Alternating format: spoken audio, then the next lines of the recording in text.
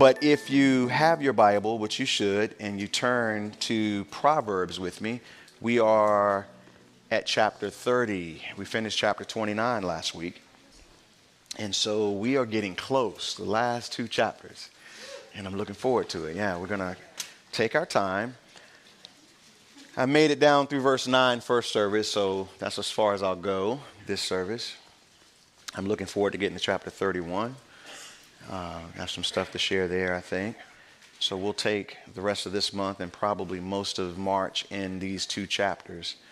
And then we've got a wonderful announcement coming. Probably the first weekend of March, we'll announce where we as a congregation are going to be going next as far as the Word as a whole congregation and some of the things that we're going to do to enhance fellowship and discipleship and all that kind of good stuff.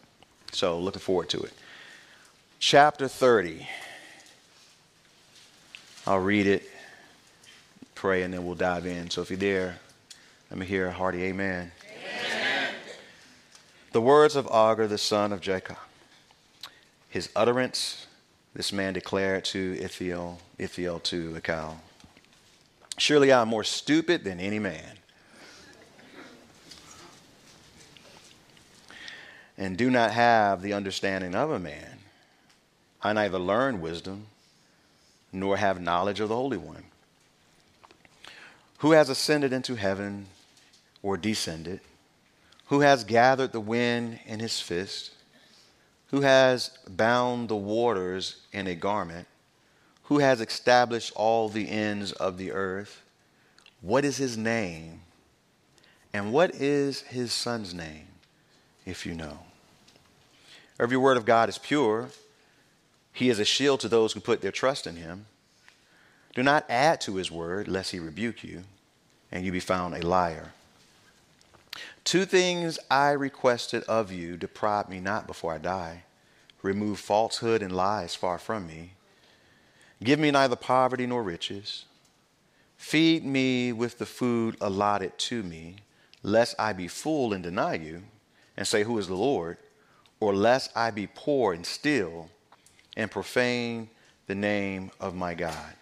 And Father, we thank you this morning, Lord, as we gather before your word. Lord, I pray that you would take our hearts and our minds and hold them, Lord God. Let our attention be upon you. And I pray, Lord, that you would remove anything that would hinder the things that we're concerned about outside of this room, the things that we have to do tomorrow, Lord God, or whatever happened last week. Lord, take that from us, Lord God, even distractions from the room, that we may have this moment with you to hear how you would speak to us, that we would grow and be transformed as your disciples, Lord God, made more and more and conform more and more into the image of your Son. We love you and we thank you. In Jesus' name, amen. Amen. So we approach this section, verses 1 through 9, kind of a new section in the book of Proverbs. We see this guy, Agur. We're going to see his introduction and credentials, which is really more of a declaration of humility. And what we're going to find out about this man is that he has knowledge of the Holy One in verse 4. And that he has reverence for the Word of God in verses 5 through 6. And that he delights himself in the Lord, verses 7 through 9. And he hopefully will become one of the most amazing figures from the Old Testament for you, as we'll see as we go into this. So verse 1, the words of Agur, the son of Jacob. His utterance, this man declared to Ithiel, and Ithiel to Akal. And so as we begin to look at it, one of the things that I want to point out first, as it says here in the New King James, his utterance. The NIV calls it his inspired utterance. The ESV calls it the oracle. And of course, in the New King James, they translate it even the prophecy, which I love the fact that this man has a prophetic word for us here at the end of the book of Proverbs, because the reality is we don't know who he is. And scholars will play around with it and they'll dig and dive and they'll try to tie him to Solomon somehow as another name for Solomon, but the language and the wording doesn't seem to imply that at all. And they'll go back and forth trying to figure out, well, who is he? And the reality is, I don't think the Holy Spirit wants us to waste our time trying to figure out who he is as much as why he's important here. Because when I look at the fact that this man is coming behind Solomon with this amazing prophecy, and we don't even know him, it presents something amazing to me.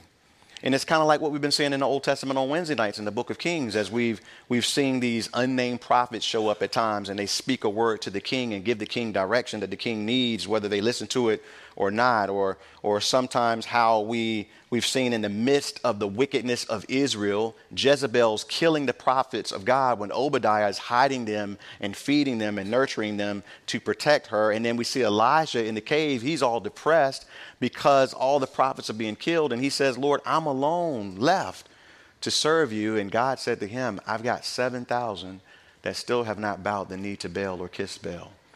And it speaks of the fact that in all of the hustle and the bustle and the back and forth, the reality is that God always has someone, some man, some woman that's just simply reverencing him and walking with him and worshiping him and listening to what he has to say, which is huge for us to consider as we sit in here today, because we love the stories of David. We love the stories of Elijah and Paul and Peter and James and all of them, which is great. It's amazing. But sometimes there's something to be said for what I call, you might call too, the ordinary person. The ordinary man or woman who just loves the Lord. Like we see in Acts chapter 9 when it says, there was a certain disciple at Damascus named Ananias. Ananias, we don't see anything about him before. We don't see anything about him after that one little blurb. And Jesus says, go and lay hands on Saul and tell him all that I've got planned for him. And this disciple, he went and he did that one little thing because that's what God had called him to do. I see the individual relationship that each one of us has with the Lord as an opportunity to be used by him in many different ways. And the beautiful thing about that is if you think about like the book of Acts, which is church history, if you think about it, it never actually ends, as I told you when I taught through the book of Acts. It kind of just like leaves a lot to be wondered about, because the reality is church history is still unfolding and we're part of it now. So your individual story is a part of what's going on with church history. How many of you believe that? That means that you, right where you are and what you're doing as a certain disciple is so important to the Lord that it blows my mind, and we can sometimes forget that. And so when we arrive at this guy named Agar, we don't even know anything about him, but what we need to know about him is he loves the Lord, as we're going to see, and God is using him, because that's the reality of each one of us. We got to get our heads stuck out of these spiritual giants that do amazing things. It seems to me when I go through scripture, God does amazing things with ordinary people. They just become big to people because God is doing something and telling a story about it. And this is what we need to understand. And I'll come back to some of those thoughts here in a minute. So as we kind of glance through this introduction and credentials of this guy Agar, we see that one of his first credentials is that he is, if you will, has a very humble view of himself. Look at it with me in verse 2. It says, surely I am more stupid than any man. Y'all catch that? And do not have the understanding of a man. We're going to find out he's not stupid at all. And the reason he says this, the reason he's this humbled, in fact, the King James actually says brutish. It's this word used here in the Hebrew is used 5 times in the Old Testament, 4 times as brutish, and 1 time as foolish. But the reason he says this is because he's been spending time in the presence of the Lord, and it gives him a different view of himself. We see this in the Bible. The one example of it is in Psalm chapter 73. In Psalm 73, the psalmist is looking at what's going on in the culture, and he's seeing wicked people, and they seem to be doing well. And he's serving the Lord and seems to be struggling, and so he gets depressed. But you got to go read it. Write it in your notes. Read it in your own time. But then later it says, but when he went into the sanctuary of the Lord, his eyes were open, and he had a fresh perspective of it all, and he could see therein. And he understood his destiny. And so it was after all of that took place that he says in verse 21 of Psalm 73, thus my heart was grieved and I was vexed in my mind. I was so foolish, there's our word, and ignorant. He went into the house of the Lord and got a fresh perspective. He's like, man, I was foolish to even second guess God and his glory. He says, I was foolish and ignorant. I was like a beast before you. Nevertheless, here's his reality. He understands. I am continually with you.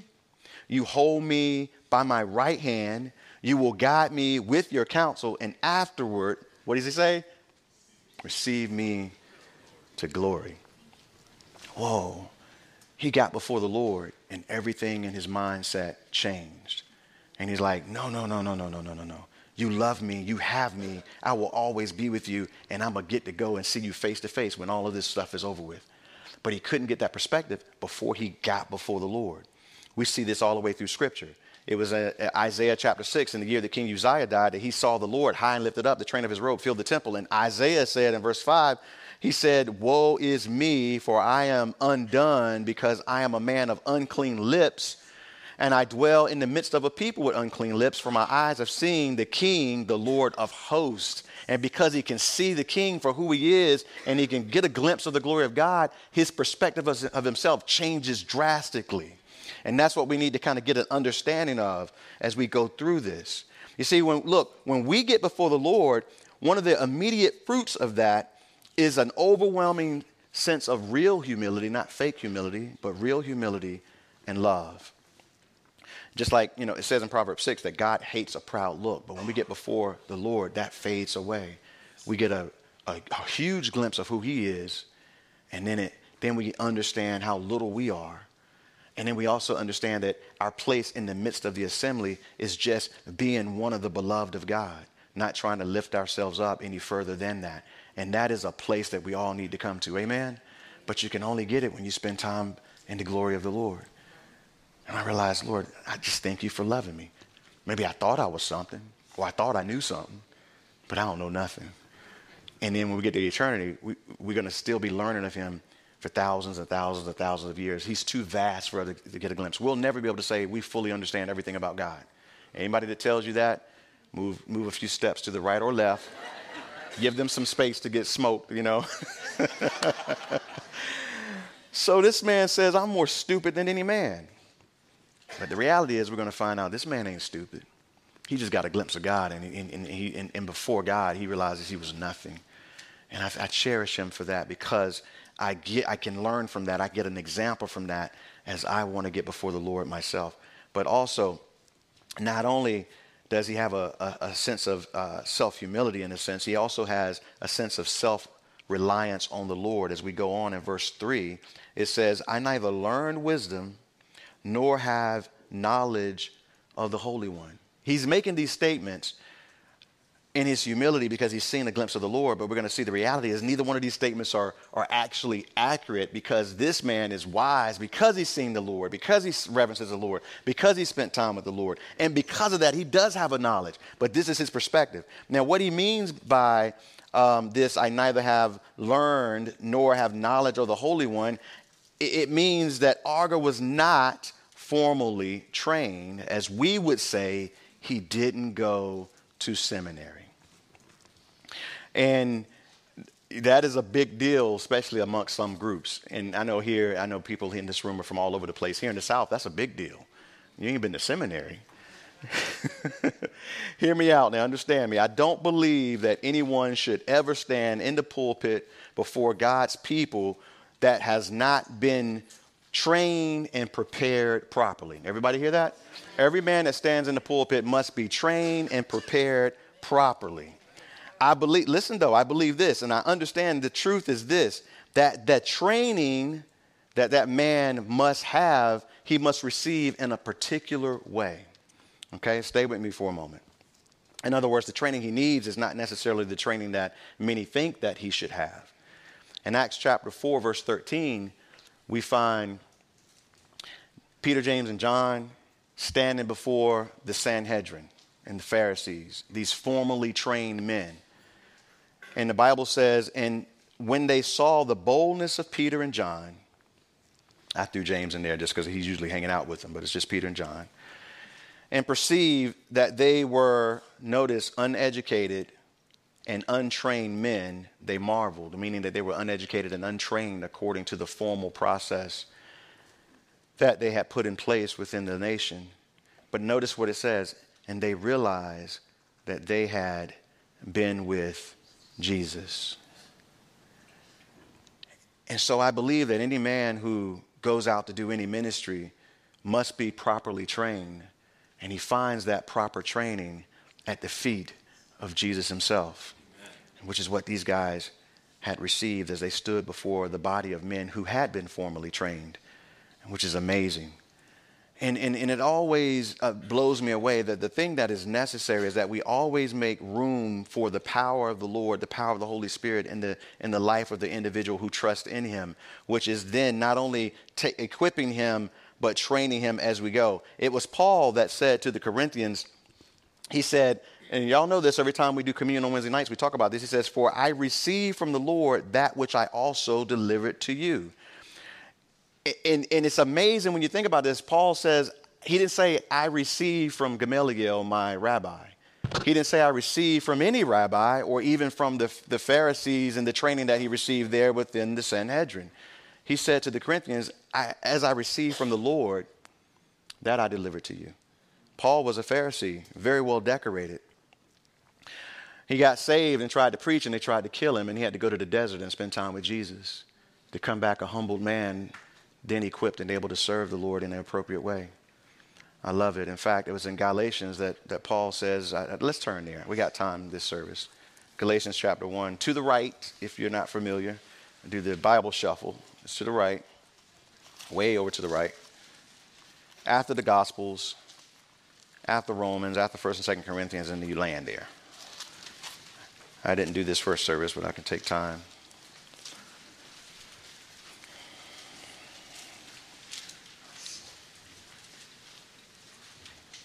We'll start reading at verse 11. Y'all with me? Y'all there? I'm going to start reading just because we don't have a lot of time. I want to get through some of this. 1. And he says in verse 11, "But I make known to you, brethren, that the gospel which I preached, which was preached by me, is not according to man. For I neither received it from man, nor was I taught it, but it came through the revelation of Jesus Christ. For you have heard of my former conduct in Judaism, how I persecuted the church of God beyond measure and tried to destroy it. And I advanced in Judaism beyond many of my contemporaries in my own nation, being more exceedingly zealous for the traditions of my fathers. But when it pleased God, who separated me from my mother's womb and called me through his grace to reveal," here it is, "his Son." That's what we need to see. "To reveal his Son in me, that I might preach among the Gentiles. I did not immediately confer with flesh and blood." And there's been many times when I came to a place in my life where I really needed to get away and hear from the Lord. And he would always remind me of this verse: don't immediately confer with flesh and blood. Go get alone with me and spend some time first. Then seek counsel amongst men, against godly men. He says, "Nor did I go up to Jerusalem to those who were apostles before me, but I went to Arabia." He went to the desert and returned again to Damascus. His training ground was in the desert with Jesus. And so we see this as we go through. In fact, as we go back over, you can turn back to Proverbs. It was Paul, even to the Corinthians, who said this. Y'all bear with me, and I'm gonna move on in a second.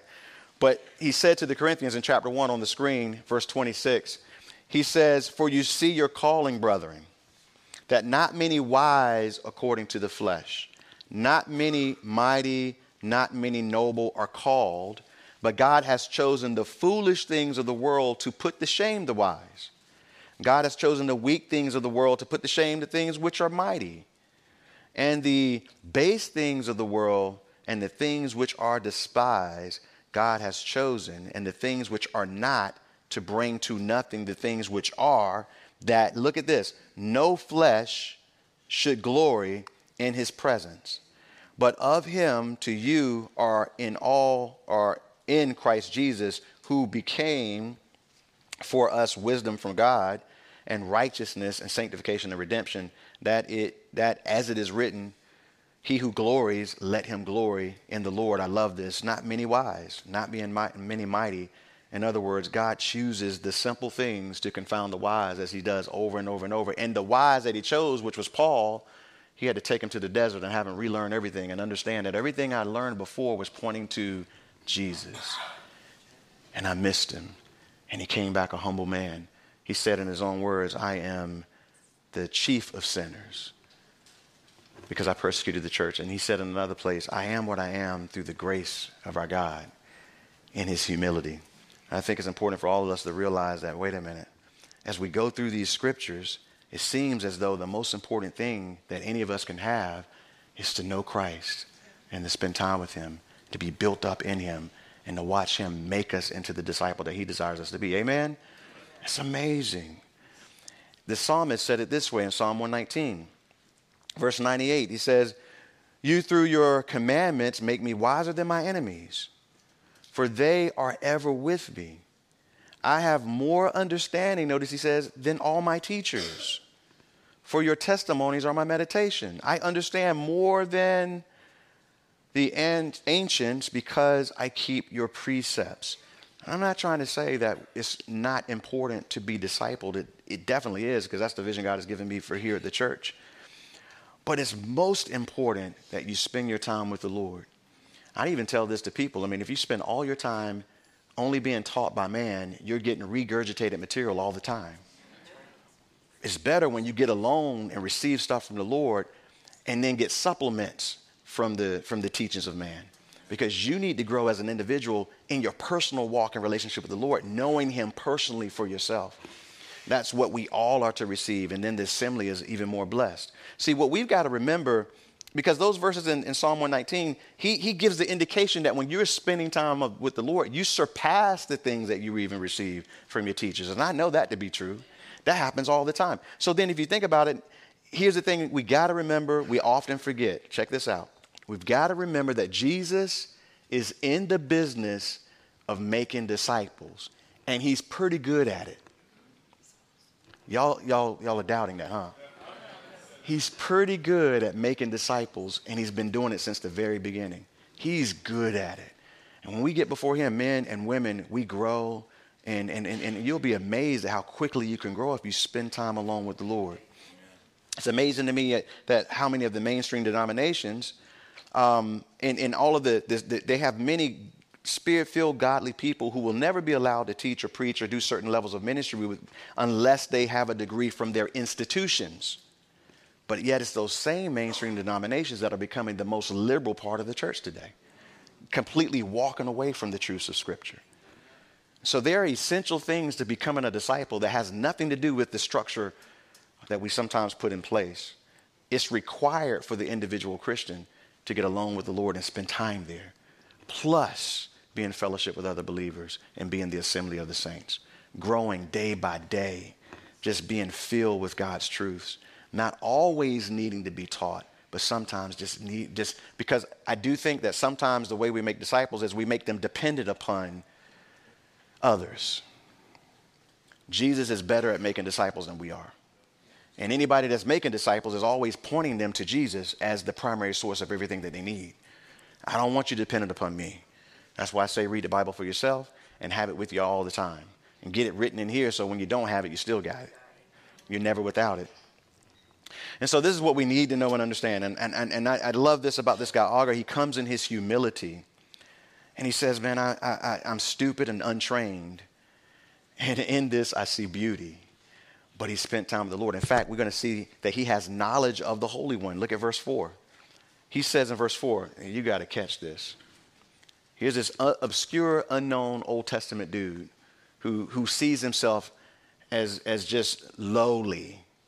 And he says, who has ascended into heaven or descended? Who has gathered the wind in his fist? Who has bound the waters in a garment? Who has established all the ends of the earth? What is his name, he says. And then catch this. And what is his son's name, if you know? You see, y'all gotta catch this for a second. This dude is coming behind Solomon. Solomon's the wisest man that ever lived. God gave him all of that wisdom. And here's Solomon who wrote all of these Proverbs. They even found extra ones he wrote, remember, chapters 25 through 29, and put that in there. And everybody knows the wisdom of Solomon. And here's this unknown guy who's just been spending time with the Lord. And he comes forth with something that is almost, like missed throughout the Old Testament. What is his son's name? I mean, the point at the end of this is that Jesus is the one who ascended and descended. Jesus is the one who connects heaven and earth. Jesus is the bridge for man to get over to God. And this man is discovering him in the Old Testament. Remember what it says in John chapter 3, verse 13. It says, no one has ascended into heaven, but he who came down from heaven, the Son of Man, who is in heaven. I always love that language. No one has ascended except the one who first came down, which was Christ, who also is in heaven. Interesting language. Jesus is the one. And this man here in the Old Testament, who in his humility claims to know nothing, but in his time meditating on the things of God has come to discover that there's one that we need more than anyone else. What is his name? He's seeking for something. And this is the example for us. We need to be seeking something. We need to be seeking to know him more and more in our lives every day. He says, who has ascended into heaven or descended? We know that's Christ. Who has gathered the wind in his fist? Who's powerful enough to do that? I think about Jesus when he's trying to get a nap and the disciples think they're going to die and they wake him up out of his nap. Jesus could never get sleep. It was always rough. He would get up early in the morning to go pray to the Father. The disciples would come find him and interrupt him. But Jesus, they're coming across the sea. Jesus wakes up and tells it and rebukes the wind and tells it to be still. Y'all remember that? He speaks to the wind and says, who is this? His name is Jesus. He gathered the wind in his fist. We know the Bible tells us, just in case you don't know it, the Bible tells us in Colossians chapter 1 and John chapter 1 that Jesus is the creator. The Bible tells us in Hebrews that, and in Colossians 1, that Jesus created the angels for himself. The angels are his servants. He created them and he created everything. And so this Jesus, he's asking, he's seeking. He says, who bound the waters in a garment? Imagine that. And it says, and who established all the ends of the earth? Jesus is the creator of everything. He created it for himself, that he himself has preeminence over it. We know that there's the Father, and there's the Son, and there's the Holy Spirit. These are all distinct, but they have the same nature, the same character, the same, if you will, in those respects, and all involved in creation, all involved in the resurrection, all involved in the overall plan. Jesus says, I always do those things that please my Father. They are always in sync with one another, never in disagreement, never in contradicting one another at all, always having the same purpose, plan, and will. He says, who has established all the ends of the earth? What is his name? The Father. But then also, what is his Son's name? If you know. I love those verses. The point in the whole Bible, listen, the point to reading the Bible is to discover Jesus. And there's a lot of spiritual people today who call themselves spiritual. And they say that they're spiritual and they believe in God. And I've come to find out now through evangelism and just interactions, like, well, what God do you believe in? And what spirits are you listening to? I want to test those. Because if I can't hear Jesus, I'm suspect. I decide, you can tell me anything you want to do. I need to know the name of the God that you're worshiping. And what is his Son's name by which you are saved? If you don't know him, then there's something missing. And this Old Testament guy, he's not stupid. He knows the most important thing that we can discover upon this earth. To read the Bible and not see Jesus is to have wasted time. To go through this life and not know Jesus is to have wasted a life. That's the reality. So, we not only see that he has knowledge of the Holy One, but he has reverence for his word in verse 5 through 6. Notice he says, every word of God is pure. I love that. Isn't that an amazing statement? Every word of God is pure. Purity talks about something that's been refined. Like our faith is going to become pure because we're being refined through the things that we go through down here. So that when we stand before God, we'll be perfected at that point. God's word having worked on us through this life that we live. But God's word is already refined. It's pure because it comes from the very throne of God. And it doesn't need anything. Notice he says that he is a shield to those who put their trust in him. I love this. We learn in the New Testament that we have the shield of faith when we talk about the armor of God. But what we're finding is that God himself is our shield. If we put our trust in him, he becomes our shield. Isn't that wonderful? I know the enemy wants to destroy me. I'm very aware of that now. I laugh in his face because I have a shield. I can't be destroyed. I have eternal life. I can't die. The body doesn't matter. I have eternity. Amen. Y'all believe that? Because God is my shield. Now, check this out. He says, do not add to his words. Now we can back up because Jesus said the same thing. Don't add and don't take away. Do not add to his word. I'm going to go a step further. It's pure and it doesn't need help.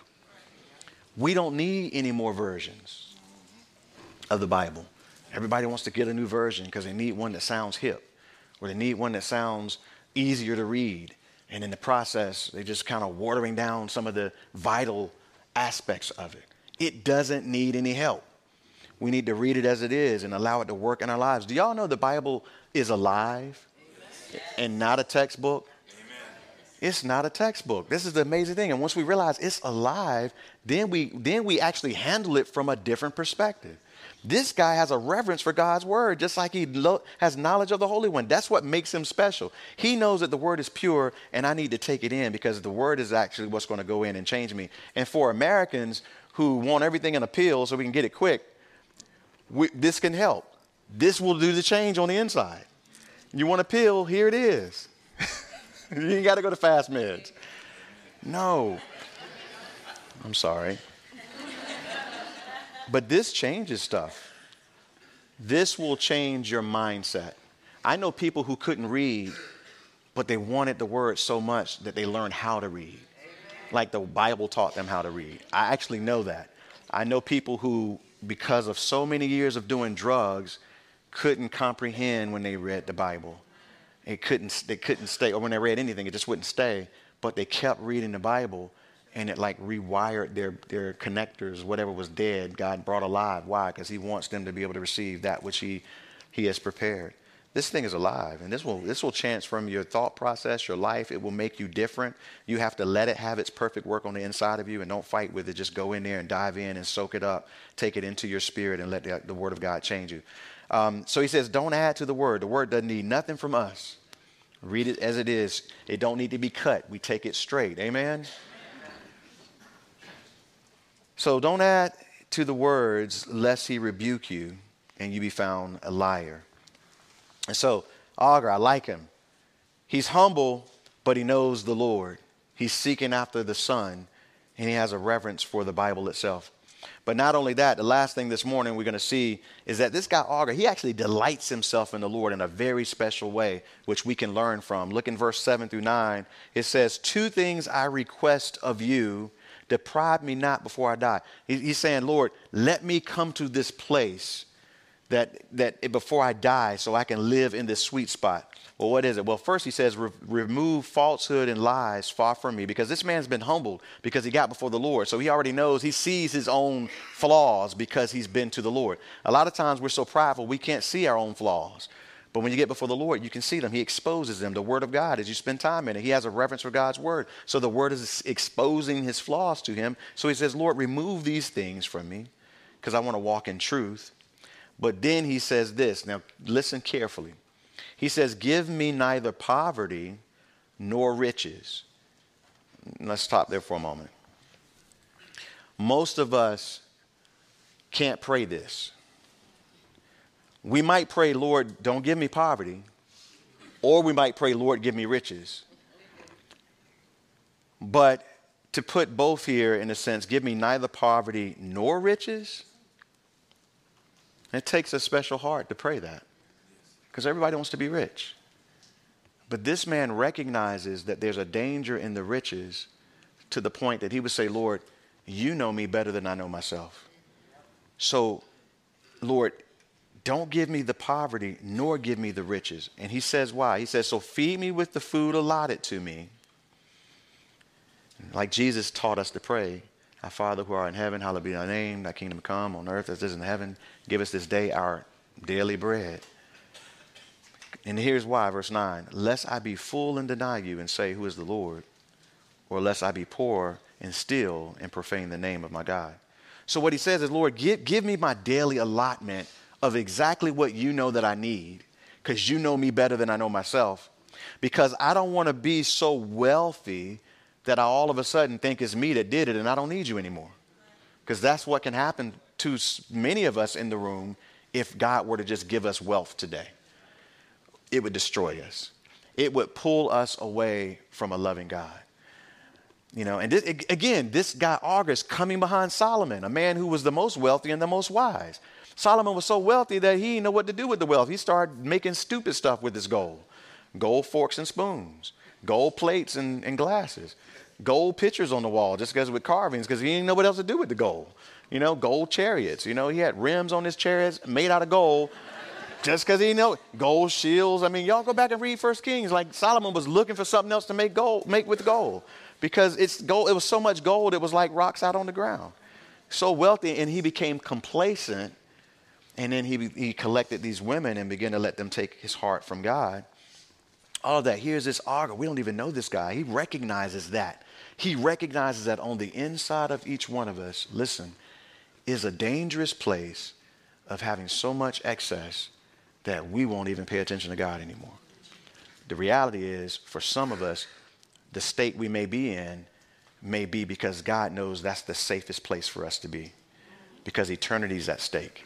I hate to say that, but some of the states that you're in may be because that's where God can keep you focused on who he is in your life and not lose you to things. So he says, give me my allotment because I don't want to be so full that I deny you. But he also says, on the other hand, I don't want to be poor because I might be tempted to steal and profane your name.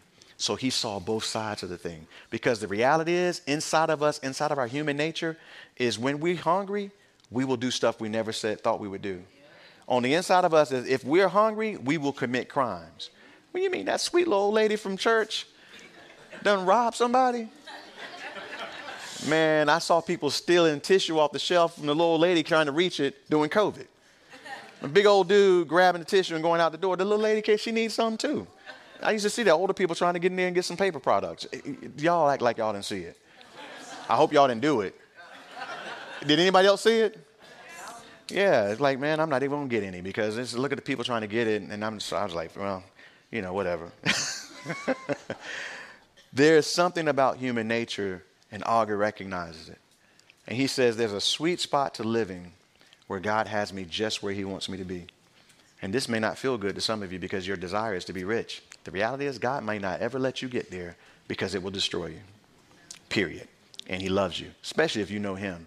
Unless you come to a place as a steward where you're being a good steward, but your heart's not given to the things that you're stewarding anymore.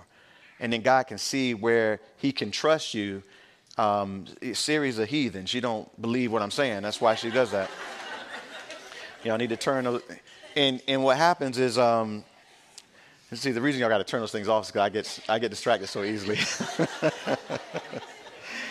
So yeah, I was saying something. Stewardship, thank you. Yeah.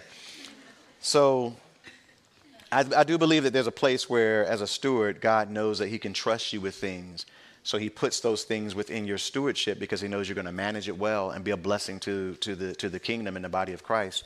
And your heart won't be taken away from him over those things. But if you can't come to that place, then God is going to withhold certain things from you because of this, that Agur recognizes and is teaching us this morning. And when I discovered these verses, I began to pray this. I was like, well, Lord, I don't want to be moved from you. So then you know what my allotment needs to be. And you know what I can handle as a steward. And Jesus kind of gives us the hint of that in the Gospels when he was talking about the parable of the talents and giving according to faithfulness and ability. And he gave us that whole description. So understand that in your walk with the Lord. If you are so focused on trying to get rich or get stuff, you as a disciple need to understand that God has his finger on the pulse of how that plays out in your life to protect you from yourself. Everybody get it? All right, let's go before him now. Father, thank you, Lord God, for your word and how it speaks to us. I pray that it would continue to speak to us, Lord God, and keep us throughout this week until we meet together again, Lord God. I pray that you would protect, that you would lead, that you would provide a clear and safe path, watching over us in our cars, our homes, marketplaces, classrooms, wherever it is that we go, Lord God, that we would glorify you in how we live our lives until we gather again, Lord, we pray in Jesus' name. Amen. Amen.